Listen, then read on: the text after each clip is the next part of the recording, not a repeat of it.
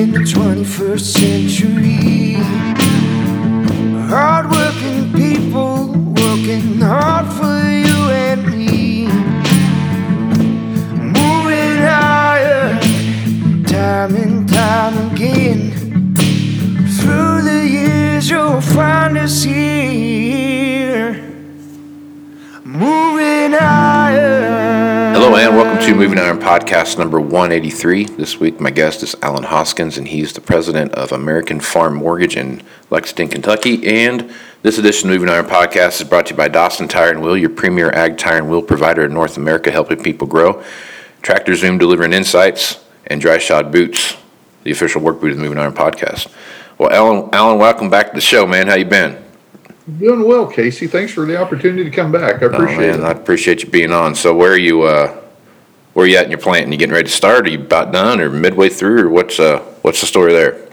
I would tell you that it's more probably the midway point. Gotcha. We had some dry weather earlier in the spring, got a few things in, and kind of had some rain come in, which was kind of welcome actually, but we could use a little dry weather right now. Yep. Yeah, it's that tail of the tape, isn't it, man? You got start out dry, and then it gets a little wet, and the next thing you know, you're like, I don't want to wish for drier weather, but I sure wouldn't mind a little break in the weather right now. Absolutely.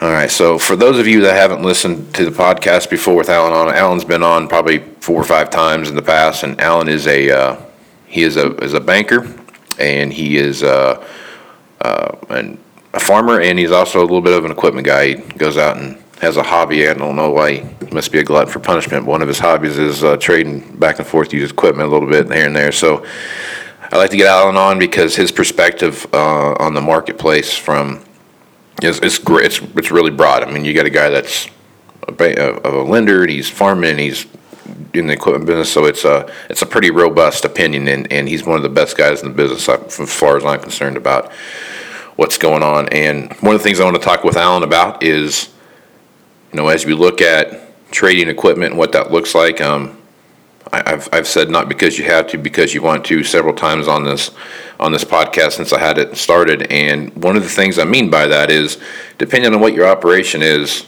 there's a certain point in time where reconditioning outpaces your ability to rightfully depreciate a machine, right? So you're fighting two animals there. You're fighting depreciation and reconditioning costs, and there's a sweet spot in there where you want to hit that spot together where you've maximized the machine enough that you're not over reconditioning, spend a ton of money on reconditioning every year, and then there's a sweet spot where depreciation is hit, that you've gotten the best out of it from a tax perspective and everything else that goes into that. You've gotten all the juice out of the squeeze there, and it's time to move on to the next machine. And Alan has done a great job over the years of talking with his clients about that very subject. So, Alan, let's just jump into this. As you sit back and you're looking at a guy's operation, whether he or she is a big player where they're going to have 2 or 3 combines, and they're going to put 300 or 400 hours a year on that combine, or that's the guy that's got the 500 to 1,000 acres, and he's going to put 100 hours a year on a combine type of thing. When you're talking with them about that very scenario, how do you go about talking with them and finding where that point is? Well, first of all, Casey, before I say anything, what I want to do, and it's different if it's a long-term customer versus a new customer. Okay. If it's a new customer, the first few conversations that I have with them, I want to use the 80-20 rule. But I want to be listening 80% of the time and only talking 20% of the time. Because in that conversation, what I want to be learning is more about their thoughts and their ideas, because my job is not to be there to tell them what to do. My job is to learn what they're thinking. And then based upon maybe experiences that I have or things that I've seen, then maybe we have a conversation where I ask some questions and, in some degree, Casey, let them self-discover what the best ideas may be. Because I won't say this about you, I'll say it about me. If people engage me in a conversation and I have the chance to kind of hear my own words, there's times that I've listened to what I've said and I thought, wait a minute, maybe that's not the best course of action. Mm-hmm. So I would tell you, if it's a new customer, that's kind of going to be more along the lines of how the conversation is going to go. Yeah. If it's an existing customer that we've dealt with for a number of years, chances are probably what's occurring in that conversation the majority of the time is more of a reaffirmation of what they believe and what they're thinking. Because typically, if I have a long-term customer, they're doing some things pretty well and they have some pretty good philosophies. But even at that, one of the things that, Casey, I want to hear as part of the conversation when they talk about, here's a trade cost, but here's a reconditioning cost. I also want to hear how they're allocating time as part of the reconditioning cost. Because we all know as machines do get more age on them, they get more hours on them. Many times it's not the cost of the parts that creates the issue. It may be the cost of the downtime. Right. Good point. Yep. That's a huge component in my mind of when you look at, do I continue to rent a machine or do I decide it's time to trade? I want to hear over the past 4 years, because even with our long-term customers, obviously, Casey, I don't know how many hours maybe that combine has been down over the past 3 or 4 years. Yeah. So that's a part of the conversation that I want to hear is tell me about the downtime. Tell me about how that may have affected your ability to get the crop out, and let's assign a number to that, because there is a real number to downtime. Yes, there is, especially when you're combining and your combine's down. There's black clouds moving in on you. That's a pretty big number coming at you if you have a massive storm come through. No doubt about that. All right, so now let's when you're talking with a customer, and I hear bankers just coming out of bankers' mouth all the time. Mm-hmm. Well, he doesn't need to trade his machine because when he's got it's paid for, and that's perfect. He's got a good equity position, right? I'm like, okay, cool. I go, he does have a payment though. It's whatever the shop bill is. That could be as much or more than what the his actual payment would have been.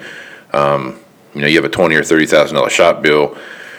If you start really doing the math on that, that's a pretty decent down payment on an upgraded machine that can not have that $20,000 or $30,000 shop bill that you see year after year after year as a machine gets older. Mm-hmm. And I want to preface that with, it's not irregardless of hours, how much the reconditioning cost is at a certain point. It's the number of hours that you continue to put on something.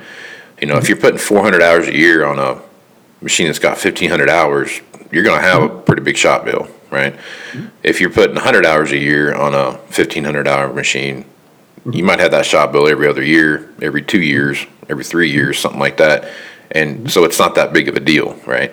It's what you're doing. So when I hear that, I immediately come back with, well, yeah, they've got a payment. It's called shop bill. So how do you balance those? How are you going to balance that conversation with that customer? Well, first of all, let's say that I have 2 customers, and each of them have a combine that has 1,500 separator hours.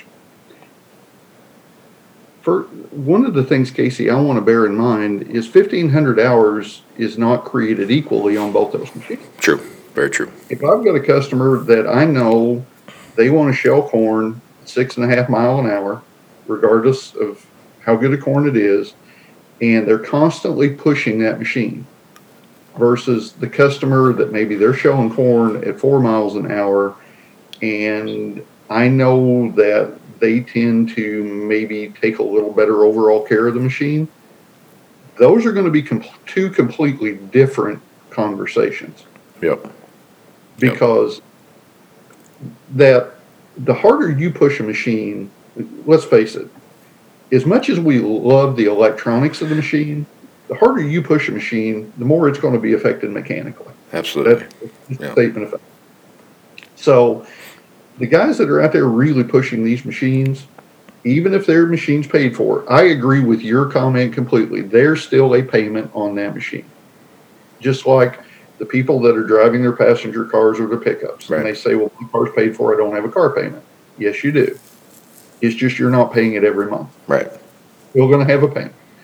So what I would say, Casey, is I want to understand, and again, a long-term customer, I should have a pretty good idea of this because I should be able to look at their tax return and look at their repairs and maintenance as a percentage of gross revenue.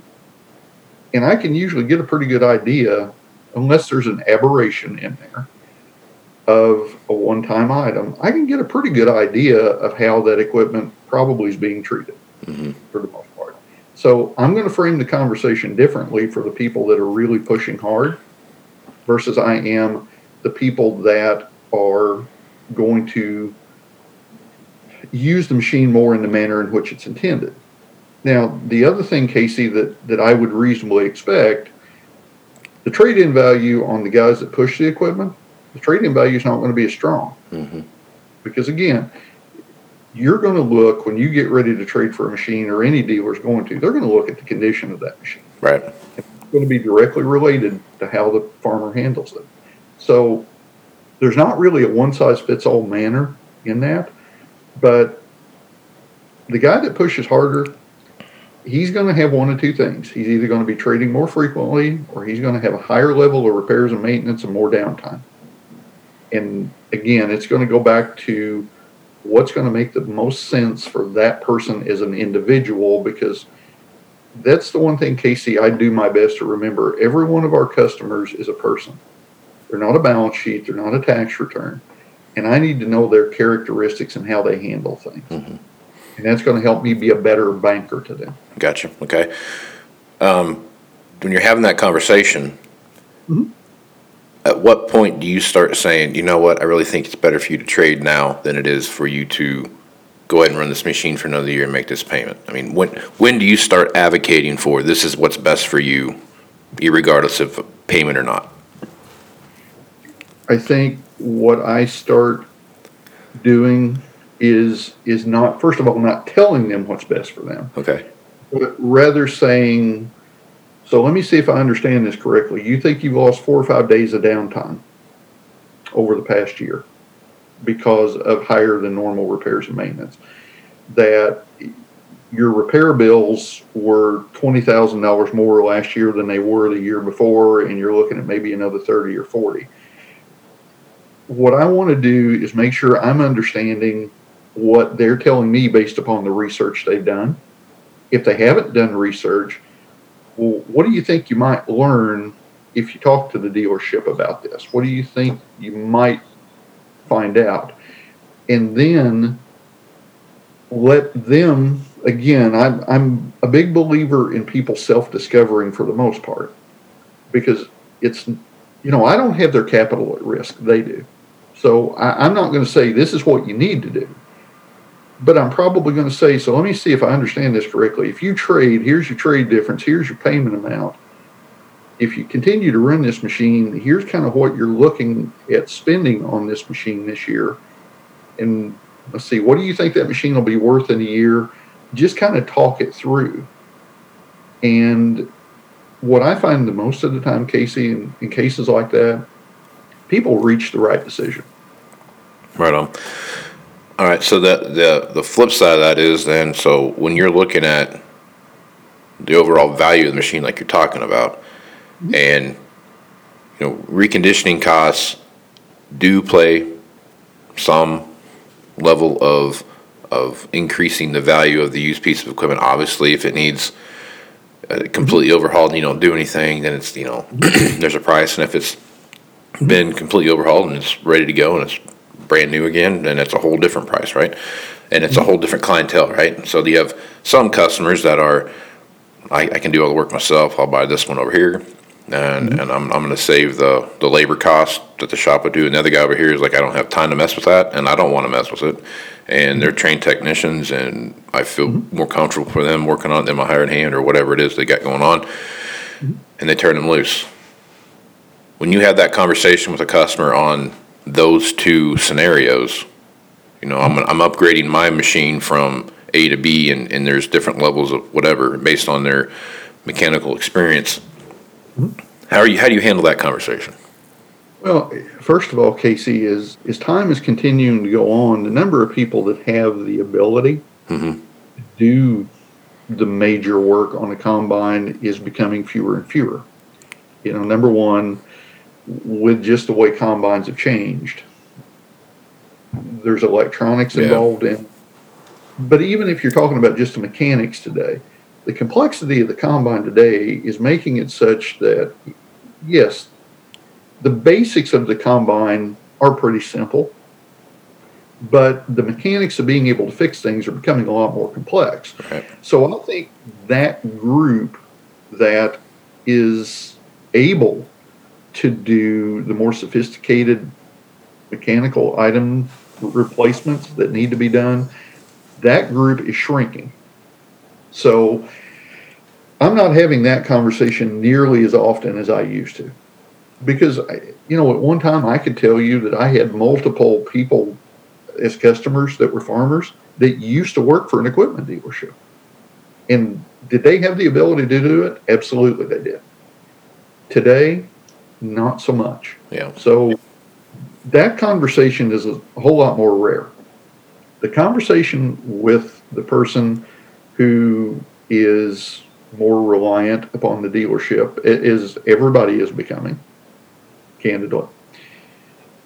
That's the more frequent conversation. And the thing that I counsel people there is, and I would say the vast majority of our customers have really good relationships with their dealerships. And Casey, that's one of the things I like to hear if I'm looking at taking on a new customer. Tell me about your relationship with the dealer networks you utilize. Because I want to hear a little bit about, do they have a good enough relationship with the dealership to truly understand what things are needing to be done to a machine versus not? And how are they understanding what is being done, what may need to be looked at in a year or so that we can project ahead? Because, Casey, one of the things that I think producers can improve at is anticipating those needs maybe a year or two before they occur as far as a trade. Mm-hmm. Now, obviously, excluding the guys that roll every year. But, are you on a 3-year plan, typically a 5-year plan? Why are you on that plan? And I want to go back to something you said earlier where a banker says that, the person doesn't have a payment. One of the things, Casey, I'm a big believer in, and I'm getting on a little bit of a tangent here, but I'm a big believer in, even if a farmer has zero equipment debt, plug a debt payment into your cash flow every year. Put that money aside so that when you do get ready to trade, you're trading with your money. Now, if there's 0% available, 0%, I don't know too many times using someone's money for free isn't a pretty good deal. Yeah, it usually works out pretty well for you. But I just think it's important to have that payment plugged in there. Yeah. Even if you're not going to trade for a year or two. But back to answer your question. I think with the people that are going to be utilizing the dealership more, just make sure that you have that good relationship. Talk to the tech about, what are the things that we need to do today, have to do today, versus what do you anticipate is going to need to be done in the next 12 months? Because if the farmer's intention is to run that machine for another 2 years, maybe it makes sense to go ahead and do that now as well. So that's kind of the way that I would typically handle that conversation. Okay. Excuse me. As you take a look at customers' operations and what they're doing and how they're handling these reconditioning things, more and more different kinds of programs are popping up through dealerships, whether it's a maintenance program or a technology program or whatever it might be. Really looking at fixed cost of operation and what that looks like, to the fact where the customer just is looking at a payment, and that's got everything except for their insurance and their labor costs figured into that payment. As you have the conversation with customers and folks are having those kind of things presented to them, what are your opinion of those, and how do you feel those play into operations in the long term and not necessarily just a year-over-year thing? first of all, Casey, I think anytime that option is available, somebody should look at it. I think it's short-sighted not to. And I think you can look at a history, 3, 4, 5 year history, whatever you want to look at. Look at the 3, 4, 5 year history of where your repair costs have been. And then say, okay, what if we had been under this plan over that same period? How would my numbers be different looking historically? Because typically history is a pretty good predictor, trend line of expenses. Now, I understand you can always lose an engine, and that can be a major item. Right, yeah. And if you've had that out there, take that into consideration when you're looking at your numbers. But I think it's a good option for people to have, and it's a good option for people to consider because it does take some of the variability of the expenditure swing out. Mm-hmm. So I think that's an important thing, and I think particularly when you look at where equipment costs are today, and I don't see equipment probably getting cheaper in the future. No, I don't think you're far off there. And I certainly don't see it becoming less complex. I don't see us going back to the 7,000 planners that were pretty simple to handle. Yep. So I think that becomes more of a good option for people to look at. And I certainly think that there is an opportunity there for people to minimize some risk. It just depends on the individual producer's circumstances because it allows the cash flow extremes to be minimized to some degree. That makes sense. Yep. So I think it's a good option for people to look at. Yeah, that's the. I think the preventative maintenance side of a machine is more expensive than I think some people really want to believe that it is. You know, if you take a combine or even a 9R tractor or something like that, chopper, whatever it is, you're talking like gallons of tens of gallons of oil that takes to fill these things up, and you're talking, you know, $200 filters and these. I mean, it's expensive to do that, and that preventative maintenance also goes a long ways in just the overall health of the machine, and that's, you know, curbing long-term failures down the field. It doesn't stop failure on wear parts and those kind of things, but just, you know, like an engine issue or a transmission issue or a differential issue, a hydraulic issue, something like that, where, you know, just keeping up on that simple preventative maintenance goes a long ways. And I think that to me is the future when I'm looking at customers and what they're doing on their thing. You know, we get my hired man can do all that. He can change the oil and he can change. Absolutely, he can. You're absolutely right. But why not figure that into your overall machine operation right from the get-go, and not every year I'm gonna need to spend, I gotta go get filters for that, I gotta get filters for this, and da-da-da-da.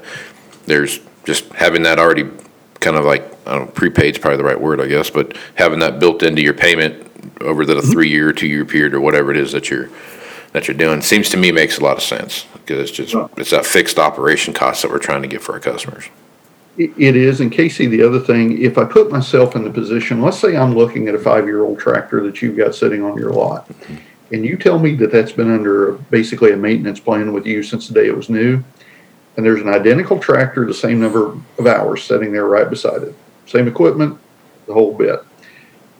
I would think, at least in my mind, I'm going to perceive there's more value in the tractor that's been under the maintenance plan, because in my mind, it eliminates a question that I have relative to perhaps the way the machine has been cared for. Because I would say traditionally, equipment that maybe has been under that type of scenario as a whole, you're going to find is probably maybe overall in better condition. Again, I know there can be exceptions, but I'm speaking generally right now. And I can see where that could result in a higher value of that piece of equipment when it is time to do something alternative with it relative to a trade. Yeah. As a lender, if I'm coming to you and I want to buy a used tractor or whatever, $250,000 combine or whatever, $200,000 tractor, whatever it is, and I show up to you and I say, you know what, I want to buy this machine right here, and here's why I want to buy it, and here's the reason for it. Oh, and by the way, here's the the last 6 years worth of shop tickets to kind of let you know the condition of this machine. As a lender, how is that going to affect your overall kind of thought process about that machine? Well, again, I'm going to speak personally. I'm not going to speak about the lending industry in general because I don't know how anyone else thinks. I'll just tell you how I think. First of all, I'm going to be impressed that the customers put this kind of forethought into it. It's going to tell me that they're probably better prepared than most because they are looking at more than just the cost per year. And it tells me that they have taken time to do some research. The other thing that factors into that, it helps me as a lender if I can look back through and just see what's in those tickets.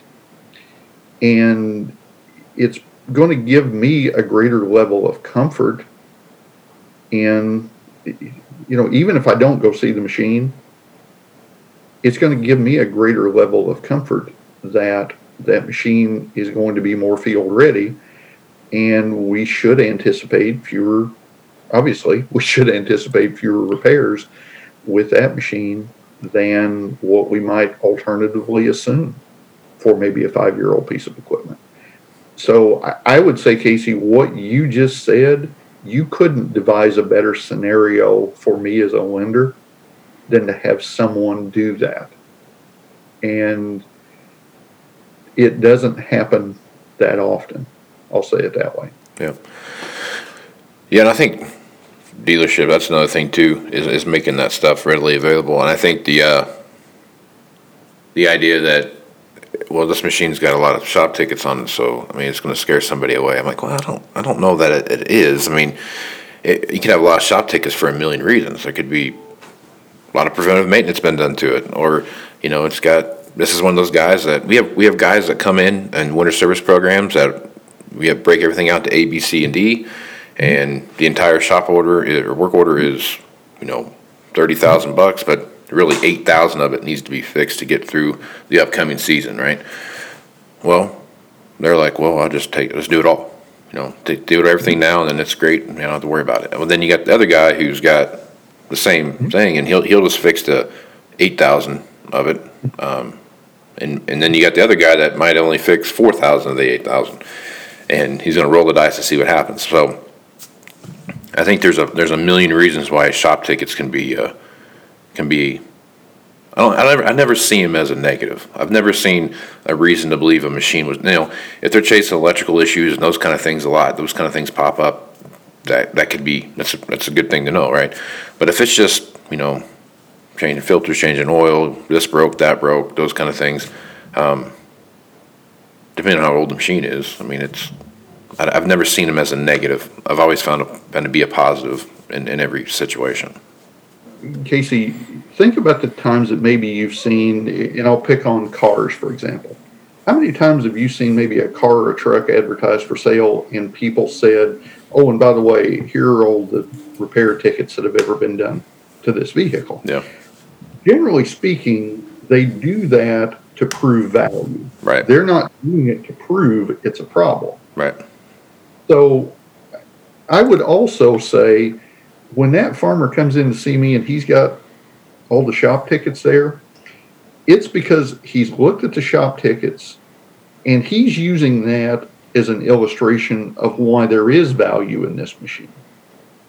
So that farmer's not going to, as a general rule, bring in shop tickets to indicate something is a problem. Right. If it thought it was a problem, he wouldn't be sitting there having that discussion with me. Yep. And I'll say this.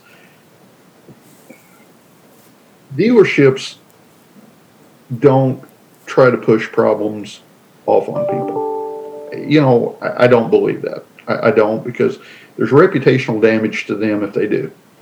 And dealerships provide shop tickets and things like that to help customers feel more comfortable about the piece of equipment they're buying. Mm-hmm. And that's the way that I would evaluate that and the way that I would look at that. Yeah, selling somebody inside a pile of crap is not a good way to solidify a relationship. That's No, it isn't. And it's a pain. It is a horrible thing to get figured out, I mean, it just never works out for anybody involved in it, and it's the juice is definitely not worth the squeeze. I can promise you that. Absolutely. And I, what I see, the dealerships that I know of and have knowledge of today, they're trying to do things the right way. Oh yeah. They're not trying to push problems along to somebody else. That's not the case in what I see today. Yep. Margins are thin for everybody involved in this. You know what I mean? Farmers' margins are thin. Our margins are thin. I mean, it's not worth it, right? It's just not worth doing. Too much at stake. Casey, an article I wrote recently, I made this statement. I said, we're not all in the same boat, but we're all dealing with the same storm. Because everybody's circumstances are unique. The dealerships are unique. The producers are unique. So in that respect, we are in a different boat, but we're all dealing with the same storm of what's going on in the world today. Yeah, I always joke that, unfortunately, the homeowner in suburban Chicago doesn't have much use for my combine, so I got to make sure that I make you happy. So it's a pretty limited group of folks we have to sell stuff to. So it makes it you got to make sure you take care of what you got in front of you right there for sure. So absolutely. Well, Alan, this has been a great conversation, man. I appreciate you being on the podcast, and if folks wanted to reach out to you, what's the best way to do that? Sure. The two ways, Casey, they can get a hold of me. First of all, I'm still old school. I still welcome phone calls. Take them anytime. You can reach me. My direct number is 812-213-3614. That rings directly to my office, and if I'm not in the office, it rings to my cell phone. My email address is ahoskins, and that's HOS as in Sam, KINS as in Sam, at AmericanFarmMortgage.com. And I always enjoy hearing from people. I've had some people that have reached out to me and said, hey, I've heard you on Casey's podcast. I really enjoy Casey's podcast. And so I will tell you that there's some people that are really appreciative of the information you're putting out there, and you're doing some great things to help people right now, and it's needed, Casey. Well, I appreciate that, and thanks for all the listeners out there. I do appreciate you guys, and I do enjoy doing this because, believe it or not, I probably learn more than you do by doing this podcast. So thanks for the audience. So.